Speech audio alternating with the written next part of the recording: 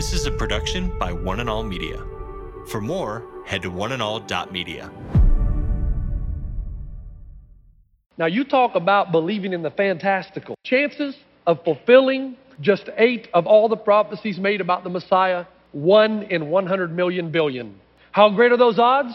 That somebody could fulfill just 8 of the 48? The odds alone say it's impossible for anyone to fulfill the Old Testament prophecies, and yet Jesus, and only Jesus, managed to do it. Today with Jeff Vines, pastor, apologist, and Bible teacher.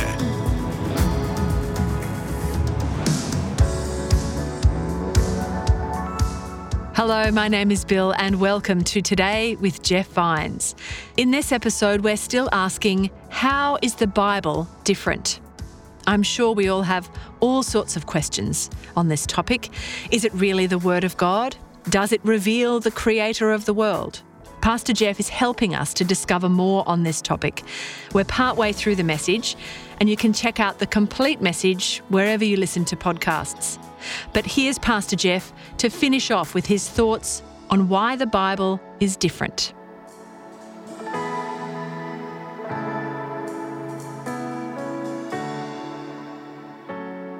I was at a time in my life when I was right on the line, and this was the issue for me. Come on, the Word of God, I've got to have something special. I got to have something that convinces me this is the Word of God. And just because the Bible claims to be, and just because it's accurate in historical references, there are other books that are accurate in historical references. There's got to be something more. What I'm about to give you in Exhibit A, I believe, is very powerful, but I've got to build the stage and then just let it all come out, and I think it will encourage all of us. I do it like this. I want to start by, I was in New Zealand in one of those university conferences, and I had a young Muslim come up to me and say, look, man, I heard what you said, and I appreciate the loving way you presented it. He said, but I'd like to have lunch with you because I have some things I'd like to say. I said, great, let's have lunch. You pay and I'll pray and we'll eat. And so he paid and I prayed and we ate. And he looked across the table when we were about to start dessert and he said, Pastor Jeff, I appreciate everything you've said. I've heard it, but I just have one statement to make. And I think this must be popular because I've heard this numerous times since then. He said, I don't see any difference between Jesus or Muhammad. You try to say there's a difference, but they're two great men, great religious leaders. I said, is that true? He said, yes. I said, can I ask you a question? He agreed. I said, is it not true that even the Quran explicitly states that Jesus was virgin born? He said, yes. I said, and you don't think there's a difference between Jesus and Muhammad? Now, he looked at me with glazed eyes as if no one had ever confronted him with that. I mean, Jesus is uniquely different. I don't know how that goes together, but he is different than any other religious leader. Hey, I'm tired, okay? But he is different. He lived a sinless life, claimed resurrection from the dead, and was born a virgin. And if you can't see how that distinguishes him from Muhammad, then that's a whole other intellectual argument. But here's the point. In the same way that Jesus, as a religious leader, distinguishes himself from every other religious leader, the Bible also has a distinguishing mark that in my mind proved to me that it is the Word of God. I can trust it, God's revelation to man. Here's what it is. Exhibit C. The Bible contains the fingerprint of God. Exhibit C. The Bible contains the fingerprint of God. It contains the fingerprints of God. Now, look up again just for a moment. I want to take you back to 1910 to the house of Clarence Hiller in Indiana. Clarence had a 2-story house. He's upstairs. He's asleep with his wife and his daughter down the hallway. The night light is still on, so he gets up out of bed in the middle of the night, wakes up his wife. Some things never change. Go into the daughter's bedroom to turn out the light. His wife is startled when she hears a rumbling and a tumbling down the stairs, 2 gunshots, and then the slamming of the front door. She runs down and finds her husband dead, 2 gunshot wounds lying on the kitchen floor. About a mile and an hour later, this is 1910, they find a man by the name of Thomas Jennings. They find him with a gun. The gun is missing 2 bullets out of the chamber, but this is 1910, so they couldn't watch CSI Miami, CSI New York, CSI Las Vegas. The fingerprints had never been used in a trial. And so they took the gun, they took Thomas Jennings, and it just so happened, do you know what Clarence Hiller had spent the day doing? Painting his house. And it just so happened that the paint around the windowsill was still wet when he broke into the house. And so they found fingerprints.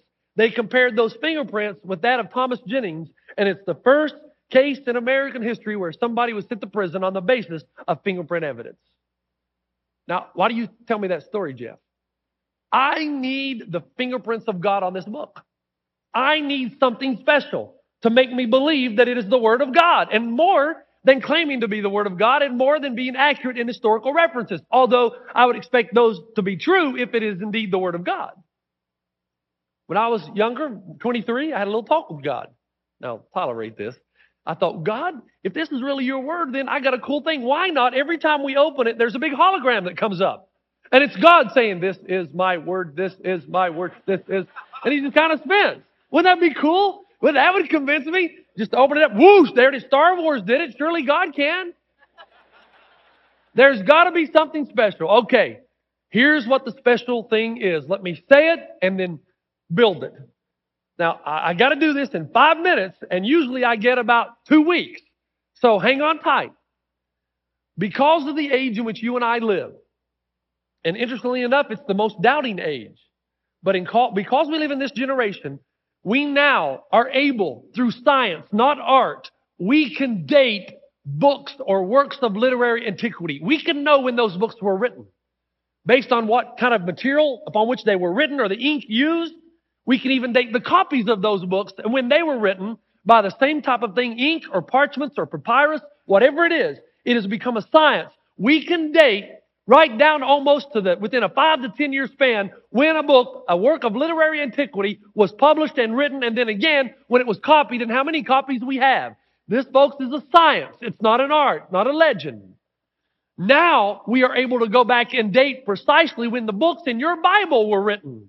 So that when you open your Bible and you read about time and date and place and it dates your book, it's not some art or not some entertaining reading. It's to help you understand that this is a science. We can date when the books of the Bible were written and the books of our first copies and how many copies we have of the New and Old Testament. Why is that important?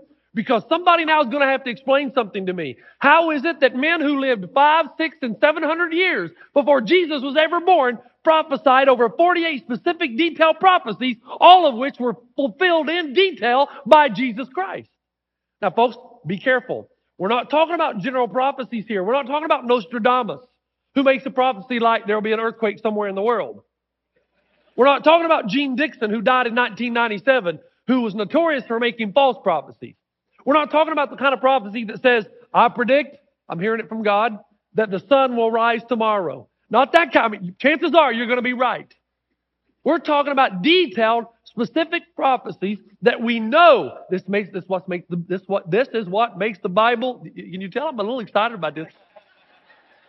This is what makes the Bible different than any other book. 48 specific prophecies, men who lived hundreds and hundreds of years, because we can date the writings, pinpoint the exact place Jesus is going to be born, Bethlehem.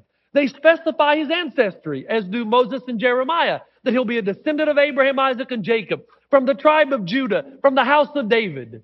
If you've ever wondered why the Bible includes those boring genealogies in Matthew and Luke, now you know, so that the skeptic can test it, to see, to know when Matthew wrote, to know when Ezekiel, Zechariah, and Isaiah wrote, and contrast and compare. It may not mean anything to you, but people sitting up in the British Library and they find these documents and these copies, they're contrasting, they're comparing, so that some of the world's greatest literary antiquitists, those who are professionals, will tell you this. They will say that when it comes to the Bible, it stands on a plateau far and above any other work of antiquity. In fact, they'll go so far as to say this. If you cannot trust the Bible, you cannot trust any old book. Because we have over 5,366 fragmented manuscripts of the New Testament. The closest thing to it is Homer's Iliad, which we have somewhere around 700. The problem is the first copy we have is 1,000 years after the original. Where the Bible, we have copies within the same generation. At the British Librarian, he found a copy called the John Ryland manuscript that's dated back to 105. It's a copy of the book of John, at least a fragmented copy of the book of John. That means legend doesn't have time enough to develop. If you were living in the time the Bible was being circulated, you could say, hold on just 1 second. I was in Bethany and Lazarus did not walk out of that tomb. That's why when people look at the Bible, the manuscript authority, the mountain of evidence, all of these things are brought to bear. But more importantly for me, you read of a man like Zechariah, who we know lived almost 600 years before Jesus was even thought of. Zechariah, born in Babylonia and returned to Judah in 538 BC. Here's what he prophesied. In detail, he said Jesus would be betrayed by a friend for 30 pieces of silver, thrown down in the house of the Lord, and the money would be used to buy a potter's field. Now, again, we don't need the Bible to tell us that Jesus fulfills some of these prophecies. We can corroborate them by outside resources. Now, take David just a moment. David, you know David slays Goliath. He writes a prophecy. Now, this is amazing to me. We know that he's writing this hundreds of years before Jesus comes on the scene. Do you know what David says? He tells us the manner in which Jesus is going to die. Crucifixion. You say, what's so big about that? Crucifixion hadn't even been born yet as a way of capital punishment by the Romans. So he predicts Jesus' death by crucifixion when nobody even knows what crucifixion is. Now that's pretty astounding. Then those of you who are Bible scholars know that in Daniel 9, Daniel foretells the date that Jesus would appear on the earth the first time, giving the number of years the Messiah would come after the reign of King Artaxerxes I issues this decree for the Jews to leave Persia and go to Jerusalem to rebuild the walls. Now, here's another aspect, and this is for you younger people who kind of got lost. You thought, man, this is boring stuff. Stay with me here. I think you'll like this one, okay?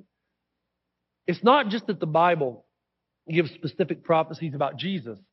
The Bible makes bold predictions that you can test today. You can test it. It's called the city of Tyre. Now stay with me. In the 5th century BC, there was a strong and vital city on the Mediterranean coast called Tyre. Ezekiel makes this bold assertion that Tyre, and it's the huge city, this is like talking about Los Angeles, that Tyre would be utterly destroyed and that no city would ever be built on that site again. Huge city metropolis, and Ezekiel makes the bold assertion it's going to be completely destroyed and that no one's ever going to build on it again. A few hundred years later, and we don't need the Bible to tell us this, history tells us this, the prophecy was fulfilled in amazing detail and the city of Tyre was ultimately destroyed. But it gets better. If I were to get you on a plane again and take you to the promised land, to the land of Palestine today, or rather, if we were to make a journey and take a tour of the Holy Land, I could take you right now to the flat rocks that once provided the foundation for the city of Tyre, and it has never been built on again. I told this to a friend once who was challenging my view of Scripture, and he said, Jeff, hold on a second. Are you telling me that if somebody went to this foundation in the Holy Land and started to build another city on that foundation where Tyre previously existed, that it would challenge your faith? My response is, absolutely. If the Bible says, and I would expect the Bible to be 100% accurate in everything that it says if it's the Word of God. And so, yeah, if somebody built a city on the foundation where Tyre once existed, I would know. It would question my faith. He says, well, don't you have a little bit of curiosity to go to Lowe's and buy some building material and go over to Tyre or where it used to exist and kind of start building? And I said, I can honestly tell you that thought has not even crossed my mind. God might just take me right out as soon as I hammer the first nail. I don't want to find out. All I can tell you that is a prophecy that is still able to be tested. The point is, and this is what did it for me. Let me round third and go home now. This is what did it for me. When I started researching all this material, and again, I'm trying to shove it in a short amount of time, the interesting thing is, scholars today who want to attack the Bible, for the most part, have given up this issue. It's very difficult to argue against the fact that we can date the Bible pretty accurately. Now, you still have your liberal scholars. No matter what you tell them, they're not going to believe it. But in the most part, those who really know and understand the study of literary antiquity and who are willing to apply the same test to the Bible as you do every other old work of literature, they assume that the prophecies were indeed made hundreds of years before Jesus lived and that Jesus fulfilled them.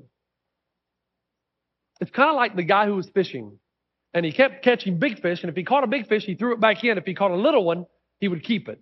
So finally, a man walked over and said, in heaven's name, what are you doing? He said, well, I only have an 8-inch frying pan. Now, I know some of you aren't going to get that. I'm okay with that. I've made my peace with it. Here's the deal. Here's the deal. I use that example because this is what I feel like when I'm talking to someone who is intentional about not believing. It doesn't matter how much evidence I give them. They're always going to throw it back, shape it to their atheistic frying pan. They're always going to take what I give them and make it fit their worldview. And the frustration is that Jesus said it's not a lack of evidence, it's the suppression of it. And if I give more and more information to he whose heart is intent on not believing, then I just give him more information to misinterpret. So whatever I say doesn't matter to some people, but here's what I want to do. I want to let you know the two primary attacks against the Bible. And when I saw this, my first response was, wow, this is all you got? This is it? So rather than attacking the fact that these prophecies were made hundreds of years before Jesus lived and Jesus fulfilled them, here's the first attack. They say it's just a coincidence. Now you talk about believing in the fantastical. Stay with me just a moment. Chances of fulfilling just 8 of all the prophecies made about the Messiah, 1 in 100 million billion. How great are those odds? That somebody could fulfill just 8 of the 48? If I took quarters and I put those quarters over the entire state of California 3 feet deep, the whole state 3 feet deep, and I put 1 quarter, a black mark on the top of it, and hid it in that pile, and blindfolded you, and asked you to choose the one over the whole state of California, 3 feet deep, what are the odds? The odds are the same as anybody in history fulfilling just 8 of the 48 prophecies, given the type of prophecies that they are. That's why world-renowned mathematician Peter Stoner says this: the probability of fulfilling all 48 specified prophecies of the Messiah is equal to the number of minuscule atoms in a trillion billion universes the size of our universe.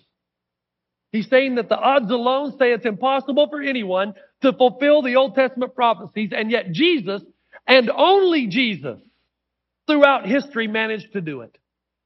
That's why Acts chapter 3 verse 18 says, but the things which God announced beforehand by the prophets, that his Christ should suffer, he has thus fulfilled. Now here's attack number 2. Somebody says, okay, well, Jesus maneuvered his life to fulfill the prophecies.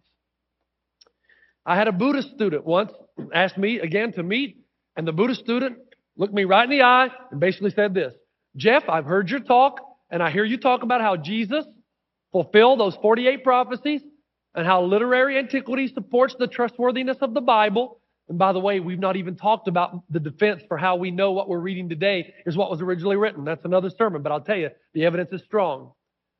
But he said, I know how Jesus did it. I said, how? His response was, he maneuvered his life.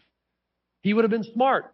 He was very familiar with the Old Testament prophecies, so he would have taken those prophecies and make sure his life fulfilled them. I just started I said, okay, obviously this young guy does not know the prophecies, but let me just hear him anyway. Okay, I said, give me an example. He said, well, Jesus would have known that Zechariah prophesied that the Messiah would ride into Jerusalem on a donkey. So Jesus just arranged a donkey and made sure that he rode into Jerusalem.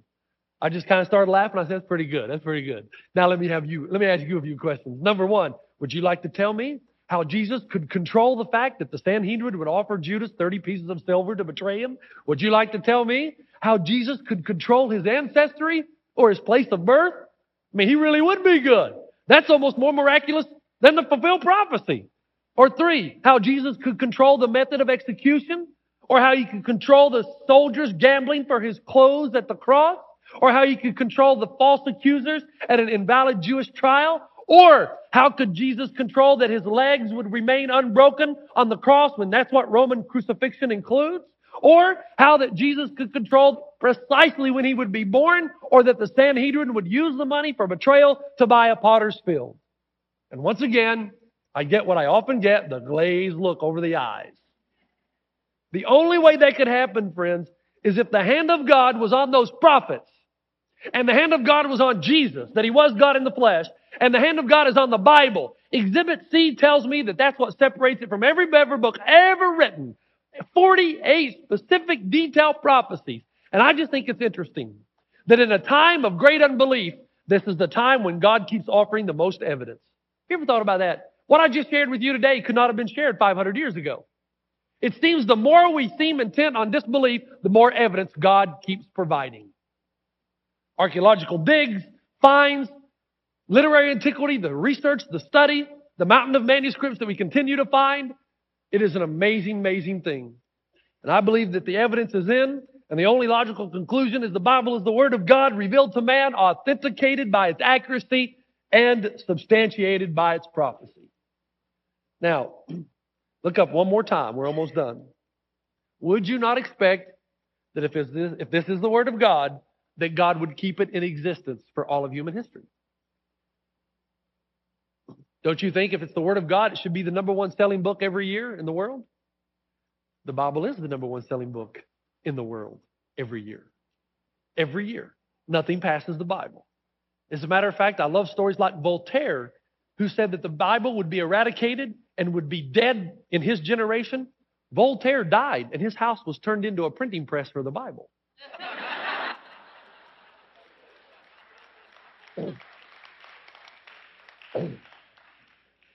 That's why there are people all over this world that continue to pour their lives into this Bible.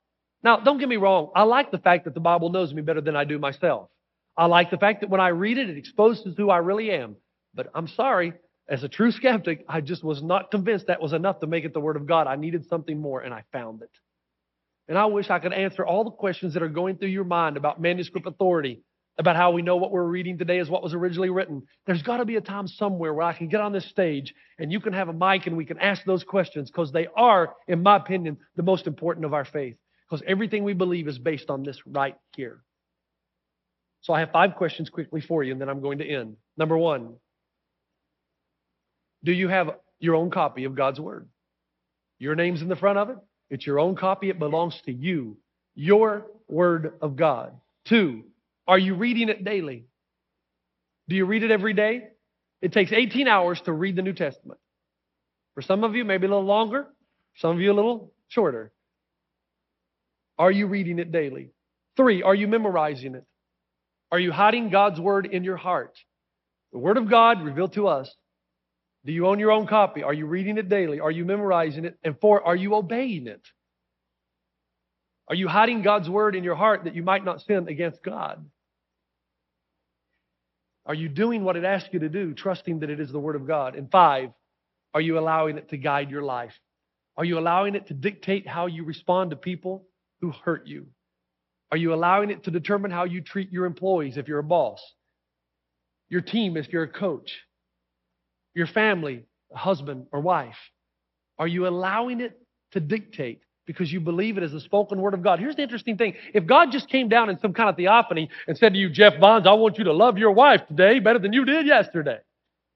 Man, I'd be scared to death, terrified. Okay, I'll do it. And yet the Bible tells me that every day.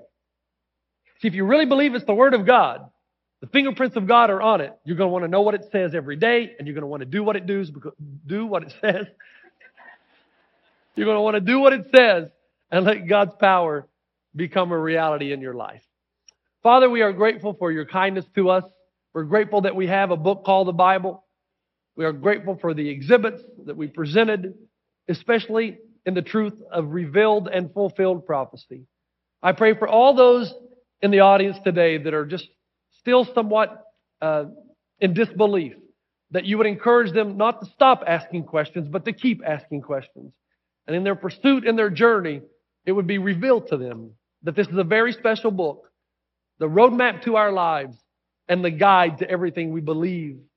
And Father, I pray that your Holy Spirit would activate continually this word as it makes its way into our lives to give us the right word at the right time and the right place, to encourage us when we're down, to give us wisdom when we lack it, to give us courage and boldness to do what we know to be right, even when it's difficult or hard. Father, this is our prayer as we come together today in the name of Jesus. Amen. You've been listening to Today with Jeff Vines. Next time, we'll bring you a new message from Pastor Jeff. You can listen to more messages like this. Just search for Today with Jeff Vines wherever you get your podcasts. You make me wanna dance and sing with every single breath I breathe. I will bring this offering. You are my wonder, you with the wonder. Today Today with Jeff Vines. This is a production by One and All Media. For more, head to oneandall.media.